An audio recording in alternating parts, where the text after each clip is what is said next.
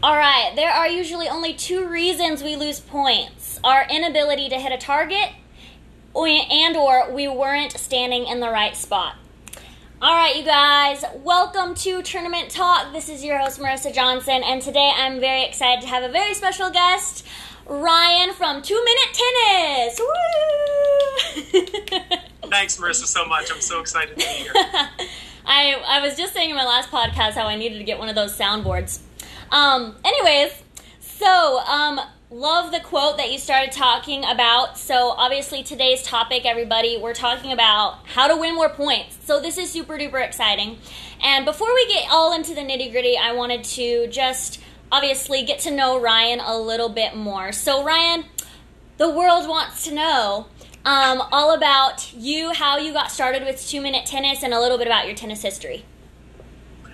Sure. So I'm 41, and I started playing tennis when I was 5. I grew up in central Pennsylvania. And around the time I was 12, I really just fell in love with coaching, whether it was helping somebody in my junior class. And I just loved the mechanics of tennis, and I loved communicating how to accomplish those mechanics. When I was 14, I started my first tennis teaching business. I had basically a full slate of students every Saturday, and teaching adults, teaching kids. And when I was 18 years old, 4 days after graduating high school, I did not go to college. Probably would have been a total waste for me anyway, because I was going to be a tennis coach no matter what. 4 days after graduating high school, I moved to about an hour north of Philadelphia, and I've been teaching at that club, Doylestown Tennis Club, ever since. It's now... Sorry. It's okay. Sorry, my fault. So about 2014, I got the idea that I wanted to do some online instruction. Mm-hmm. And so I had noticed that a lot of coaches were putting up very long videos, 50-minute videos, 45-minute videos. And I started hearing people, because it started to really become popular. Mm-hmm. I started hearing people at my tennis club talking about how they wish the videos were shorter. Right. And I got the idea, why not come up with a shorter version of tennis instruction on video, online? Mm-hmm. And that's where I like the alliteration of 2 Minute Tennis. Yeah. I like the sound. It just kind of lets you know that it's short bits of information.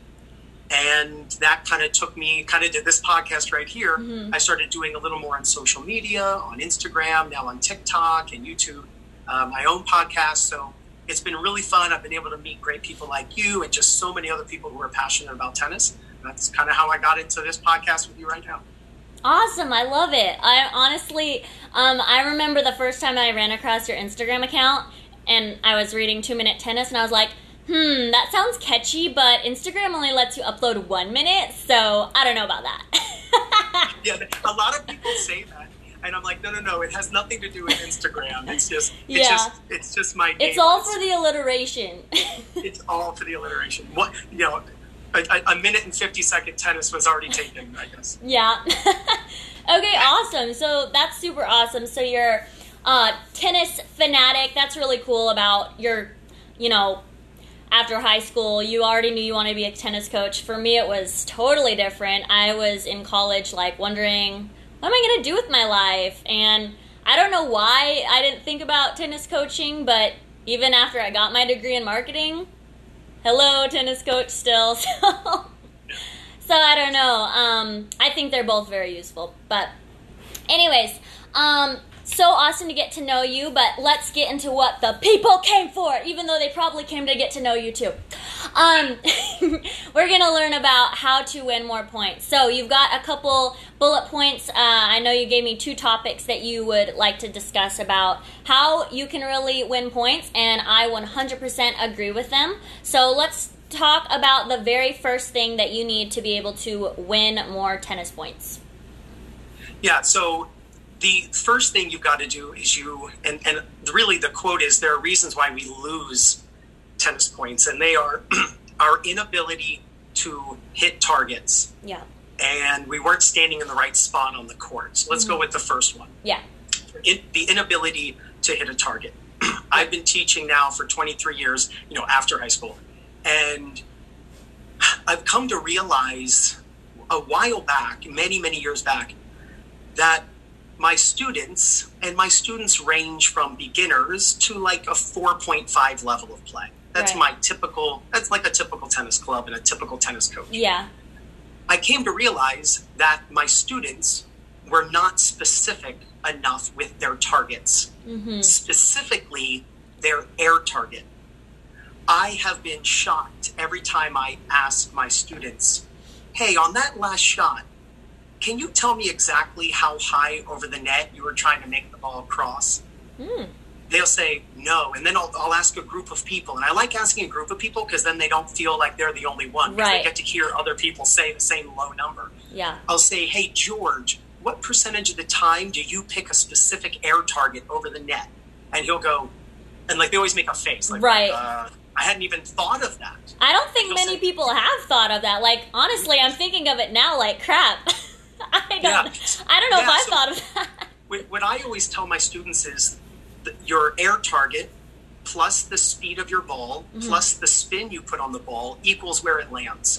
And so you're not going to be able to hit the ball 1 inch over the net, which, by the way, happens to be players' favorite shot to hit. Yeah. You're not going to hit the ball low over the net and hit it deep consistently. Right. You've got to smoke that ball. You got to crush it in order for that to occur. And that's just a recipe for being inconsistent and a recipe for losing lots of points. Yeah. So the first thing I want players to understand is you want to be as specific as possible when it comes to what you want to do with that ball. Yeah. How fast you want it to travel, the spin you want to put on it, the height, left or right, deuce or add, the depth, the spin, if I hadn't mentioned that already. So the goal is to be as specific as you can. What I've noticed is generally the one that players miss the most, meaning they don't think of it, is the air target. And the air target happens before the court target. True. So for the listeners, if every time you hit the ball, and by the way, this doesn't mean you always hit your air target. I'm a tennis coach because I rarely hit my tennis target. If I'd be on TV if I always hit it. Yeah. But at least have the goal. And when you have a goal, it's actually achievable. And that's like in anything, right? I don't have to go on that. But it's about having as specific an air target as possible. Yeah. Because most people do think about where they want the ball to land a little bit, but the air target is the one that people miss the most. So just that tip right there, I think will instantly get players to, especially if they're looking for more depth on their shots, right. think about lifting the ball and hitting the ball a little higher over the net than they typically would ever think they should.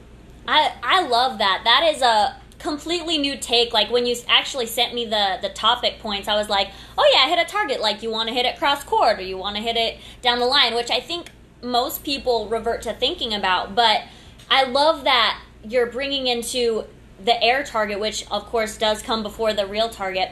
And I just think intention is so important for a player to be able to work a point. So let's say I'm a newbie at tennis and what's the secret to being able to hit your air target then? Do you just think about it? Or like, I know it has a lot to do with technique and like there's so much involved, but what do you have like a quickie maybe? Oh, it's absolutely one of my favorite drills. I'm really glad you're asking this question. So what I like to do is I like to go to the grocery store every so often on my way to work and pick up a helium balloon. Ooh. And I get a helium balloon with a nice long string, and I'm meaning like a 30-foot string. Nice. And because you want to be able to practice lobs too. Right. And I'm using helium balloons all the time. And you get the little chip clip at the bottom of the string. You clip the balloon and you can vary the height. And just having that target floating in the air above the net. I mean, you'll be shocked how the students never hit the net. Because now they actually know, oh, that's where I want. And here's the amazing thing, Marissa, is you'll put the balloon much higher than the student thinks it should be. Yeah. And then they start missing, and I'm talking like 6, 8, 10 feet above the net, and get them rallying from 5 feet behind the baseline. And they'll go, there's no way. And I go, go ahead, let's rally. and they'll miss the balloon by an inch. The ball lands a foot from the baseline, and I go, that's the height based on your level of play. You're a 3-0 level. Right. You don't have a lot of topspin right now. You're not hitting the ball very hard.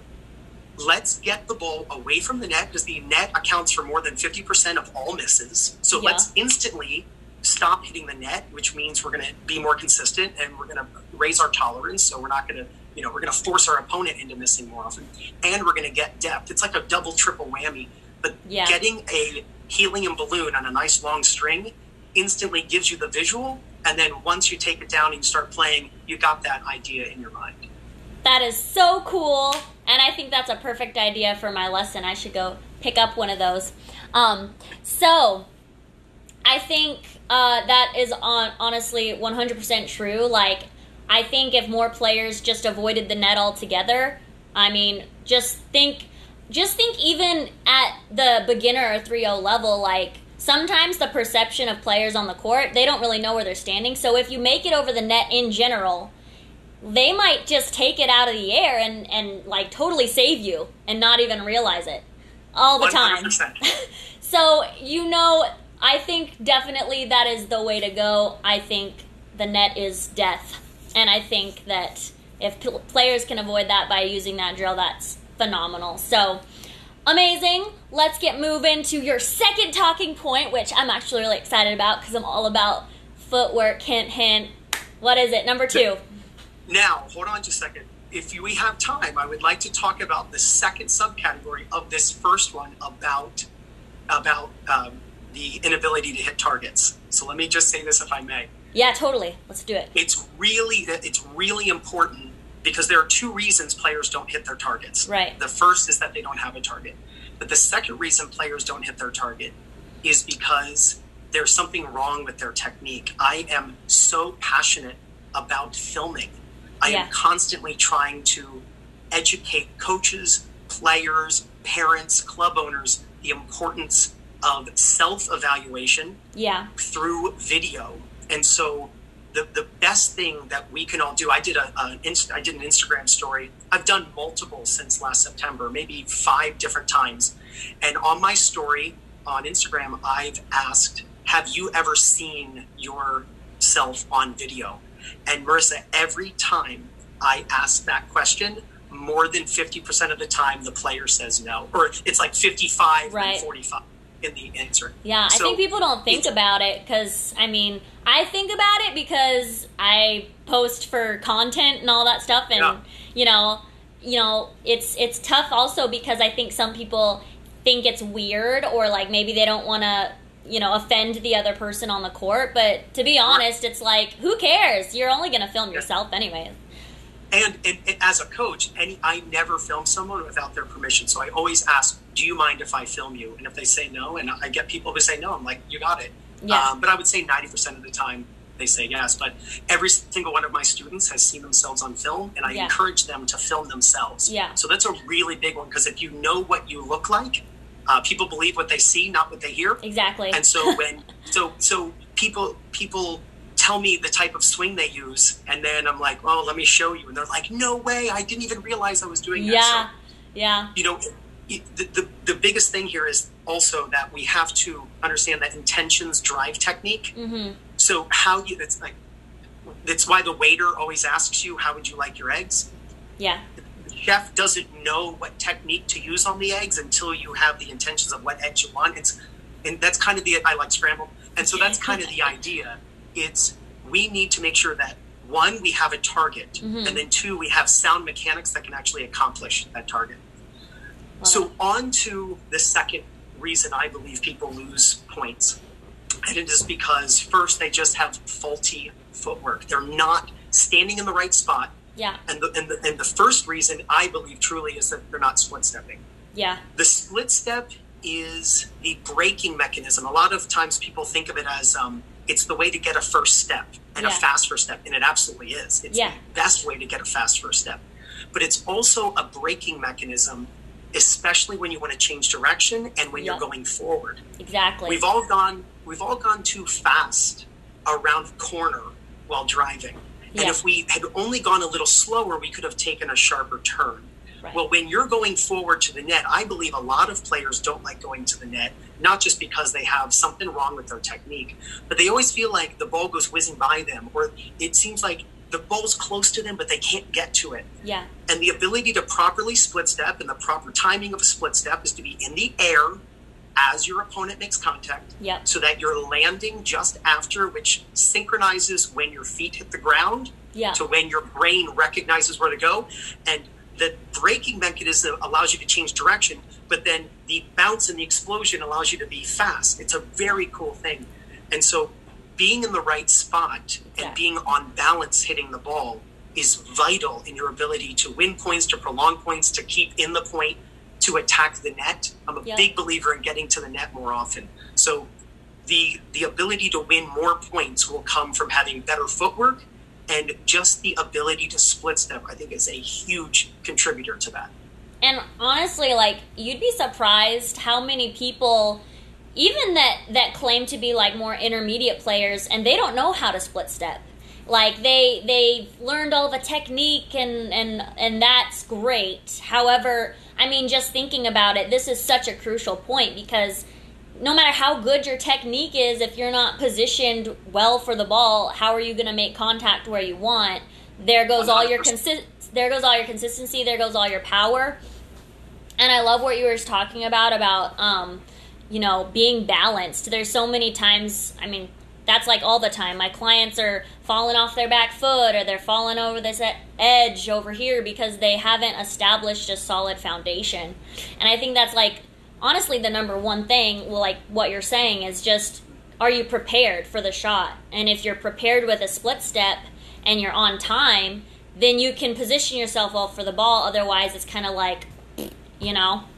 No, so 100%. And everything you're saying, I agree with. Yeah.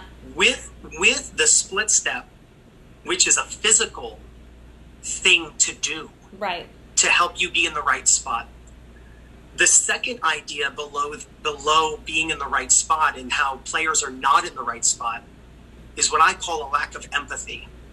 So I feel players do not have the ability often enough to put themselves in their opponent's shoes, see the point and the shot from the opponent's side of the court, and take an educated guess on the shot the opponent is going to hit. About 6 months ago, there was a woman at our tennis club, and I've known this woman for years.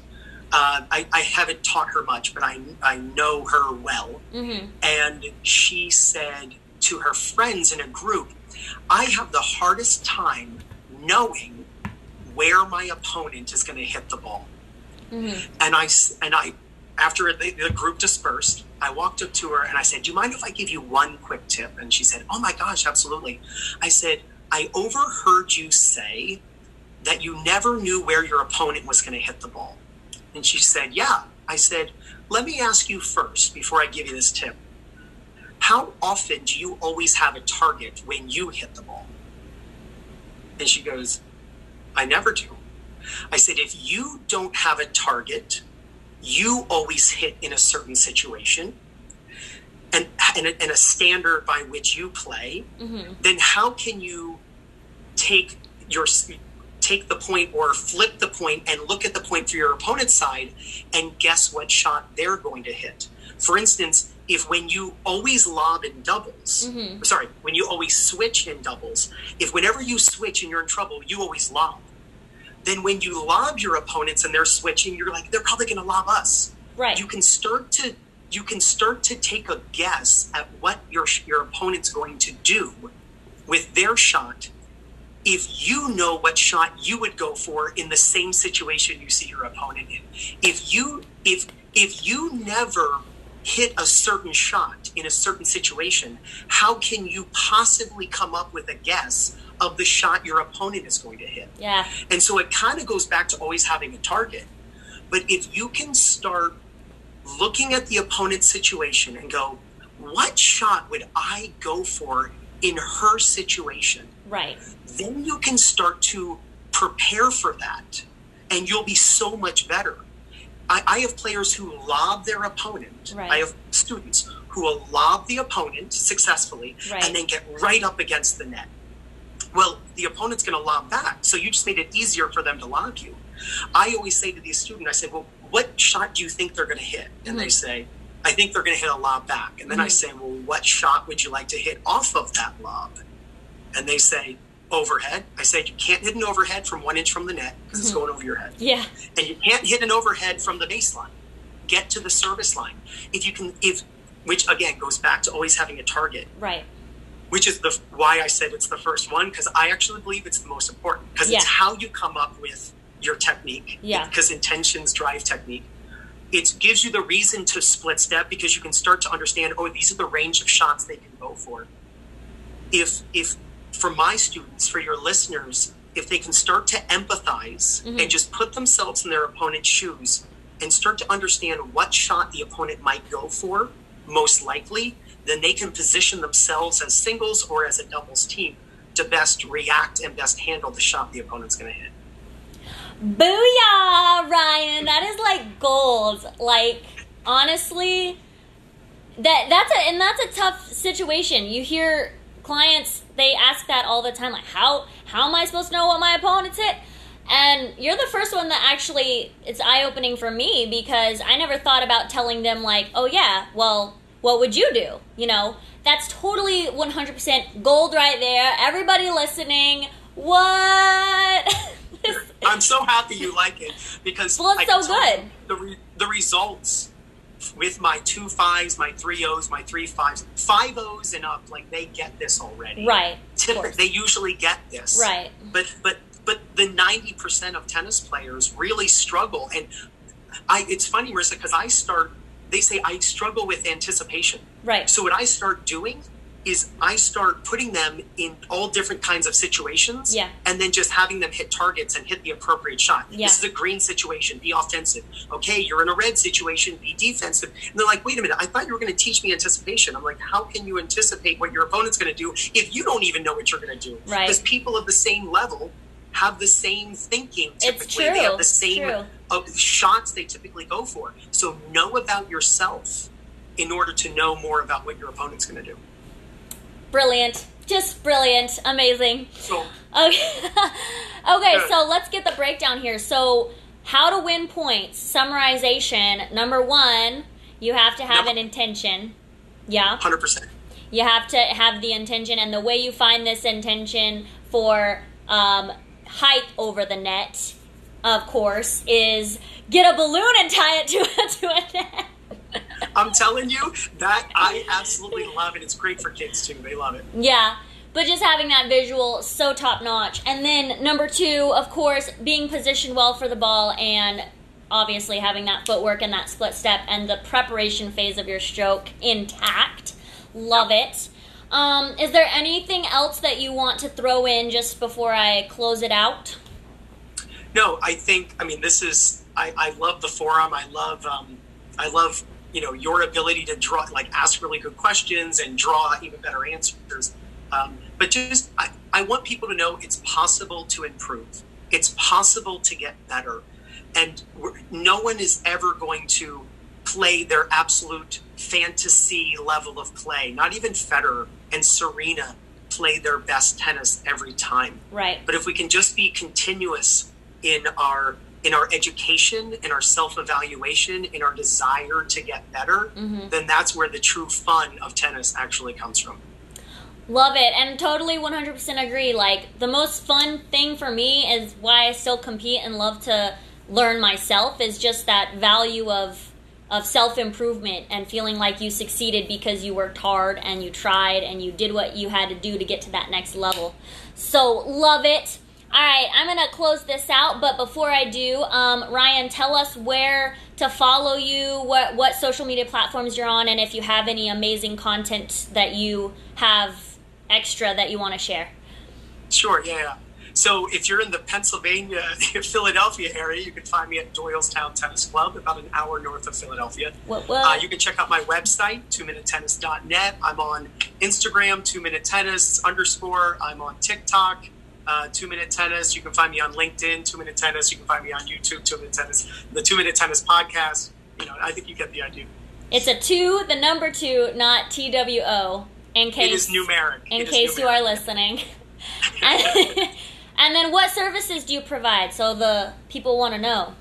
Do you? Yeah, are you talking about? So are you talking about video lessons? Yeah. Yeah. So I do. I'm helping both players and coaches. So I'm helping players through remote video analysis. I'm doing about one to two of those a day, and that is where people around the world are sending me videos of their technique, and I make a full video lesson. The video lesson I just did today was an hour and 4 minutes long. It is a video I send to people, soup to nuts, side-by-side comparison. It's incredible the improvement my students are seeing from this. So you can just reach out to me, Ryan at 2minutetennis.net, in order to ask more questions, or just DM me on any of these social medias. But I'm also, if you're a coach, helping coaches learn how to start a video analysis business, especially at the recording of this podcast during a quarantine where almost all tennis coaches cannot even get onto a tennis court. We still want to make an impact, a positive impact in players' games, right. And knowing how and actually the actual mechanics of how to make a video lesson and remote stroke analysis for students. I'm currently doing those on Saturday nights with coaches from around the world, so people can reach out for more information for those products as well. Love it. All right, Ryan. Awesome podcast. We all got tons of value. Super duper excited. For everyone that's listening, don't forget to follow Ryan. And of course, check out his services. He has actually sent me a video analysis long ago, and it was fabulous. He taught me how to hit a birthday hat off my head. And on other notes, for more to help you guys on how to win more points, and if specifically you needed help with footwork, don't forget you can get my free 7-day footwork challenge. I made 5-minute footwork workout videos for you guys, and that will definitely help you hone in on your split steps, so do it. But other than that, I'm going to sign out, and I hope you guys join us on the next episode of Tournament Talk! Woo!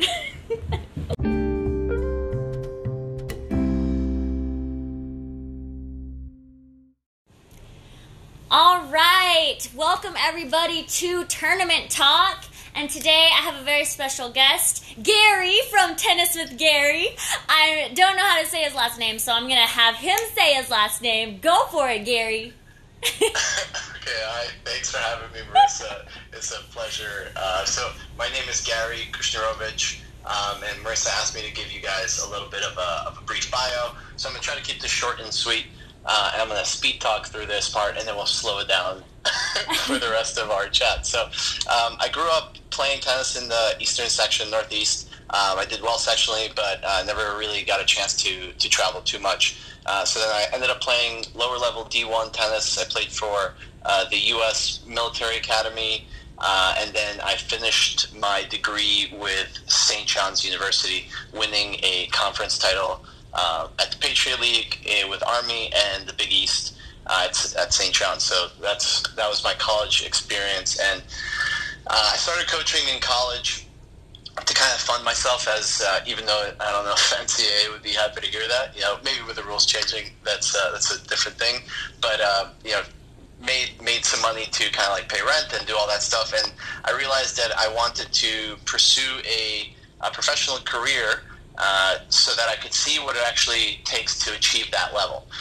So then I ended up traveling for a bit, competing, paying my way through that, and I got just inside the top 1,000 on the ATP ranking. It was a great experience. Got to travel a decent amount for a couple of years, so that was great.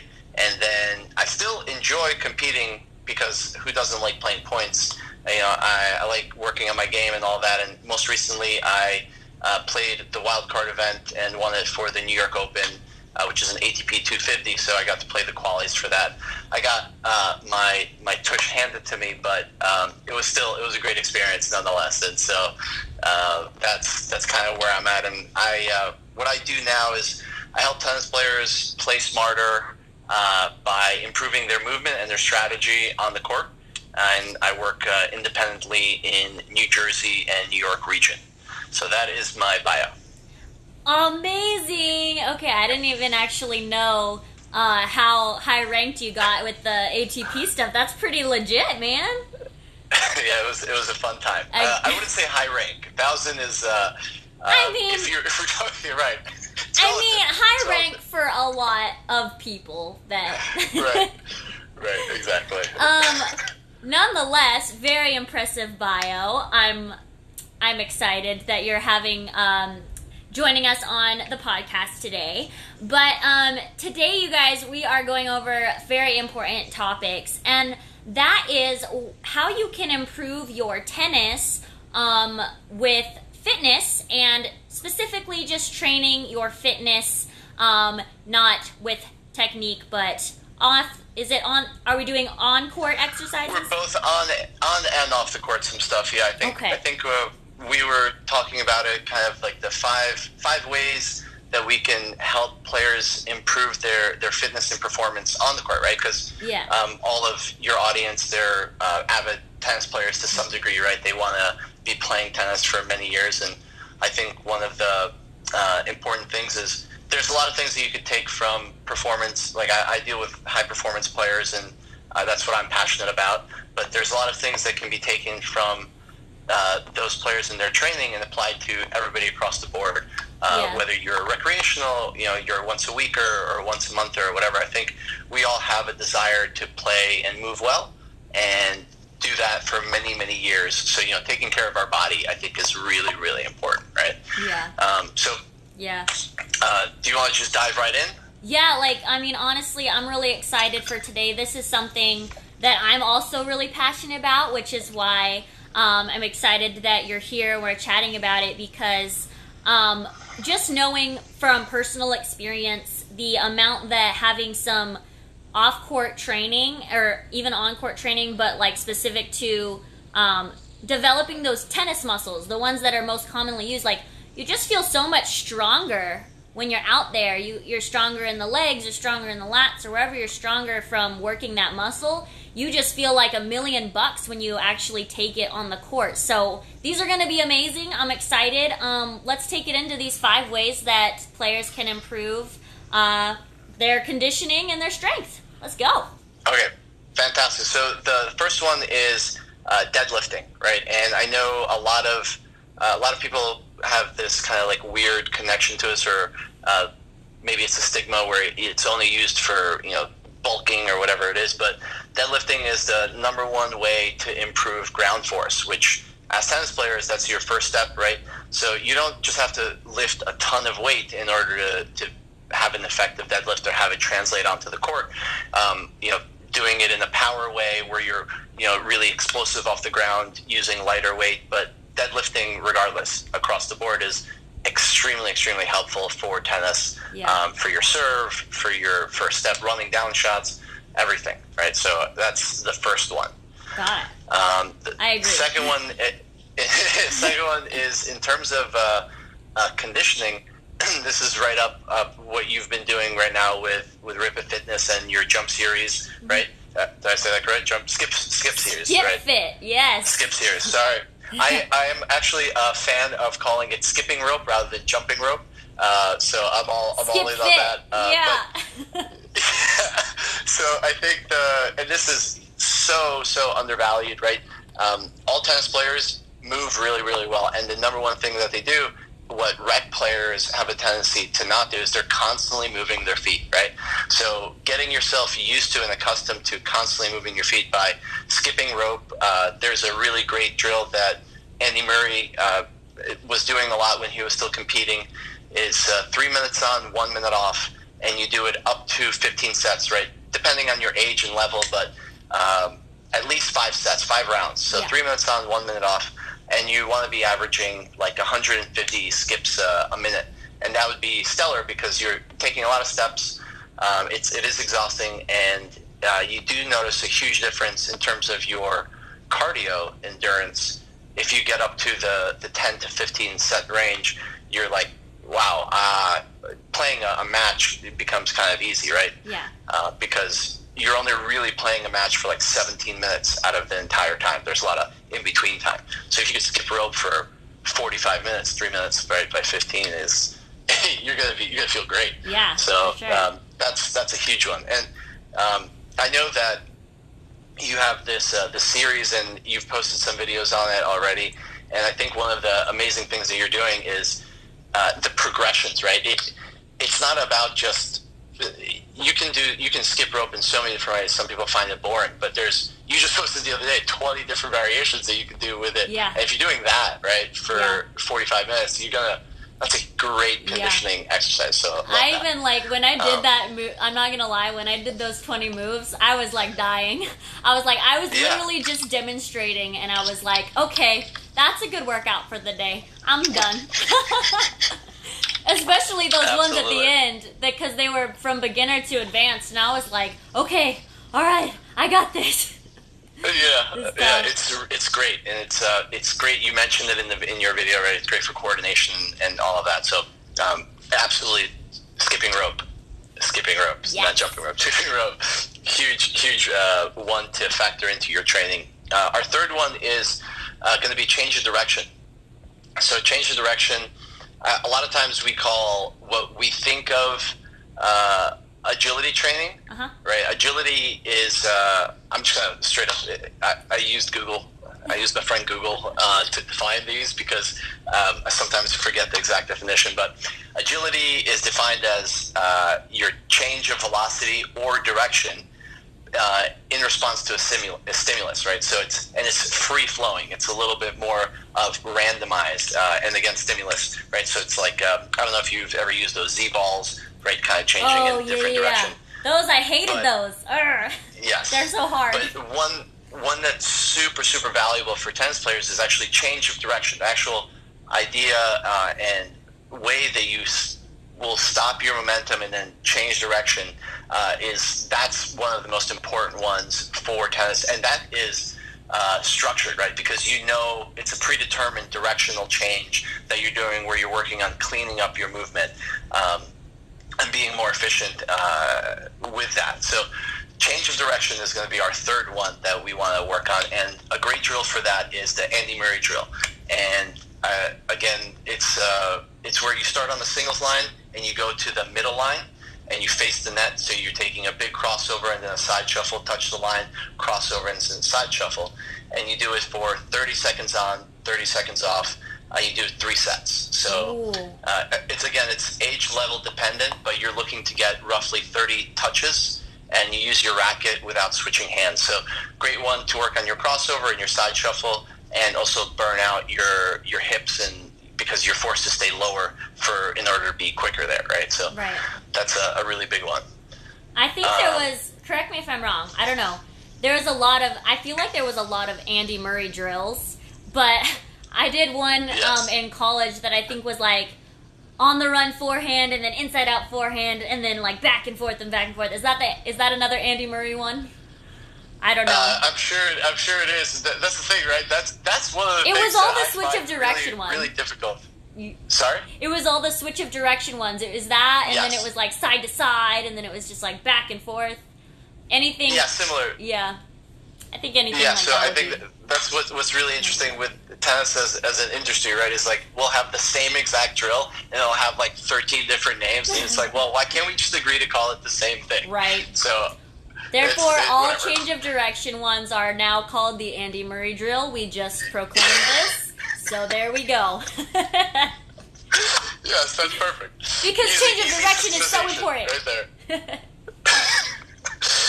Okay, cool. So our next way to improve our performance on the court is going to be footwork. So I post this all the time on my Instagram page. It's called the clock drill. And it is a shadowing drill where you move to 7 of the most common shots that we hit on the court. So it's going to be a deep forehand, a wide forehand, a short forehand, a middle of the line forehand, a short backhand, a wide backhand, and a deep backhand. So it's from the middle of the court, you're moving in 7 different directions. And basically what you're working on there is cleaning up your footwork to get to each one of these shots within 2 to 3 steps. Yep. And you want to do this, it's 7 shots. If you do this for 3 sets, you're going to feel it. It's going to be really aggressive, especially if you're really focusing on sinking down into your split and pushing off in each direction really cleanly. So that's a really, really good one for footwork. I think one of the most commonly undertrained elements of tennis, right, is like Fed's always quoted for this is, if I move well, I play well, right? Yep. So you want to work on your footwork to some degree. And then our last tip for how to improve your performance is racket head speed. So we're going to call this the towel drill. And I recently posted this, and we've talked about this a little bit. And you can do this both for your serve or your ground strokes. And what you do is you take your racket, the length of your racket, and you match it to a towel and you just tie a knot where the tip of your frame would be. So you have that length, and then you just go through kind of like infinity swings for your serve, and you do the same thing for your ground strokes. And just adding in a little bit of that focus, like where you're accelerating from and getting that great extension into the ball, is a really, really good way to just add in that racket head speed and get you, accelerating at the correct point in your swing. So, recap, I guess, really quick. Sorry. Yeah, no, it's good. So it was, deadlifting, deadlifting for strength and power, interval jump roping for conditioning, change of direction using the Andy Murray side-to-side drill, footwork would be the clock drill, and then the towel drill for racket head speed. And those are my 5 tips and takeaways. I love it. Let's go into a little bit more depth about the deadlift part, because yes, not to mention this, I mean, not to call certain people out, I might be one of them, but before I got into more of the fitness side, I was a junior that was never stressed the importance of hitting the gym, hitting the weights. It was all on court for me. And so for those that just don't, I guess, go into a little bit more detail about proper form on the deadlift, because I know that can cause injuries if they don't have like a trainer or somebody watching them. There's certain things that you want to make sure that's happening with that deadlift. So explain a little bit. Yes. Yeah, so one of the biggest things is neutral spine, right? We want to make sure that we're not looking up with our head or looking down. You basically look straight, and you would, when you're doing it, you want to always lift with your legs. That's a big one. I think one of the common misunderstood things about deadlifting is that it's it has to be a lot of weight. And honestly, you can do a really effective single leg deadlift, single leg RDL, where it's a stiff leg, you're not bending the leg, right? And you just kind of go into a crane.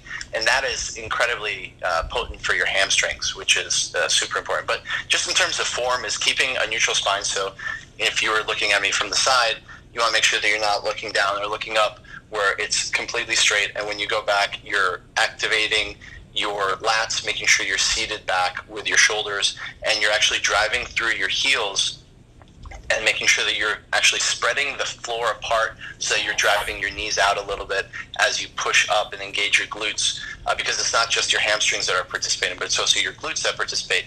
And yes, it is a posterior chain, which is your hamstrings, right, your back, everything. It's a posterior chain exercise, but if you're doing it right, you'll feel it everywhere, right? It's your core engages, your stabilizers in your shoulders from holding the weight.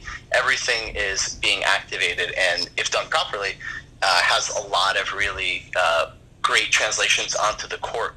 I think one of you mentioned it, right, like you want to prevent injury. I think one of the big things is record yourself, right? And then try to match it up. Okay, take yourself through the checkpoints where, am I activating my glutes when I'm actually coming up? Am I spreading my legs apart a little bit, like pushing them apart?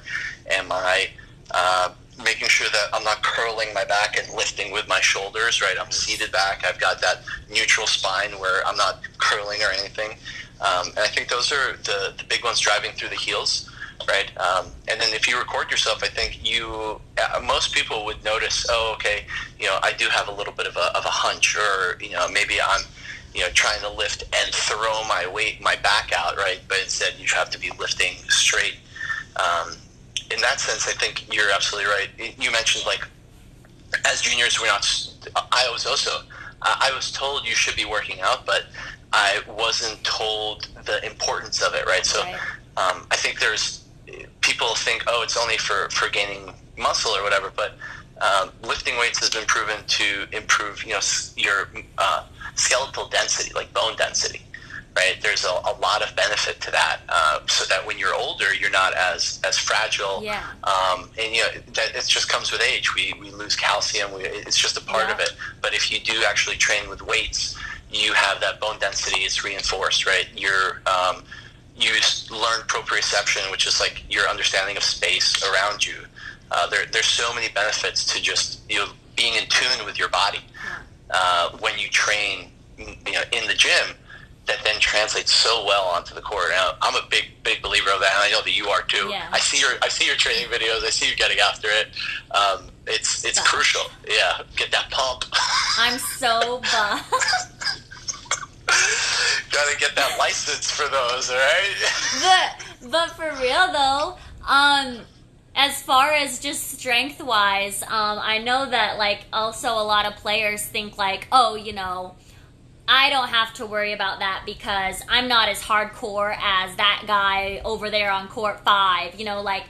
Honestly, these 5 ways that you can improve your fitness, like these are for every level and every player. Like, don't think that you have to be somebody trying to get into college or trying to play the pro circuit in order to take this stuff seriously, because it literally will make the difference in your game. And not only that, but just like your overall feeling of endurance and strength. And I know that Gary knows that you definitely feel the difference when you feel strong out there and you feel like you're engaging the proper muscles. So it's definitely got to do it. So glute engagement with those deadlifts and that full body. And then we got number 2 was, what was that again? Conditioning. You skip it. Yes, the skip roping. And then we got the change of direction. And we've got the number 4. Clock drill. Your fave. Yeah. This is so good. And then the towel drill. And then the towel drill. Oh, that one. I wanted to touch on that because that's like one of my favorites. Just like that's a huge one. Anybody can do it. And I love this one because you can do it at home because it will literally help you loosen up your grip and just have your wrists kind of like letting go. This is a huge thing with my recreational players, which I'm sure you see it too, is like they're stiff and they're like they don't let their wrist go away from their forearm. And it's such a huge thing. Like this can help any level, any player. If you want to learn racket head speed, you guys do this towel drill. Like just start whipping it around and you'll totally get what looseness of wrist feels like. It's that looseness, right? Mm-hmm. That you're using your body in an efficient way that feels natural, right? You're not obviously pulling anything that's weird. You're just swinging to what feels natural for you, and I think that's so important that it should feel loose, right? It shouldn't feel like muscled and stiff and robotic.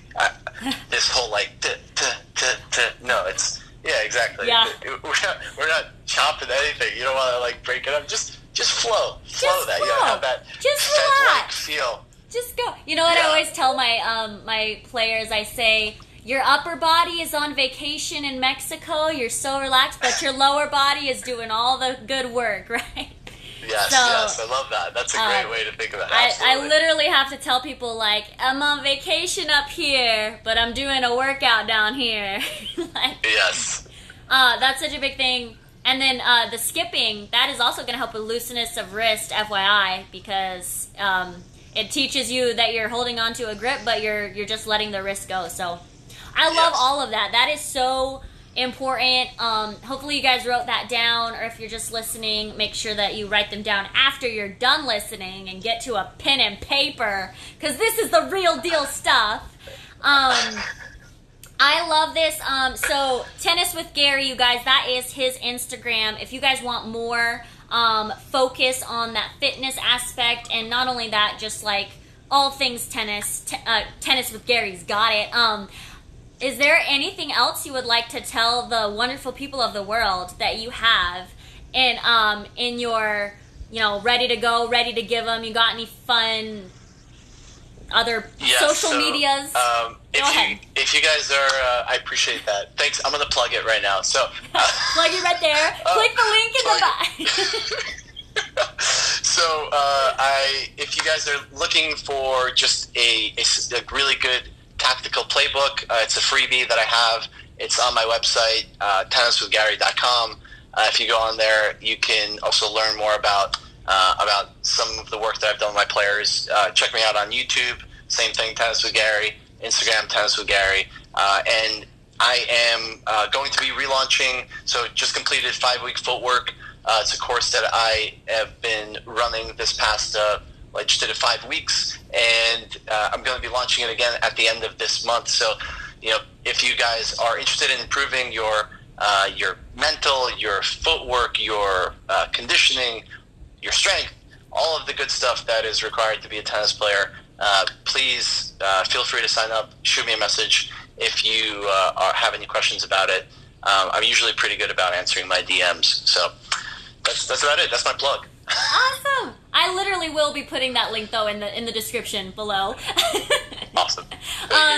But other than that, thank you so much. I'm sure everybody listening got a ton of great insight from that and ways that they can improve their fitness and their tennis. And other than that, I'm probably going to close up because you're getting a little over time. But thank you so much, and we will see you and everyone else again on the next episode of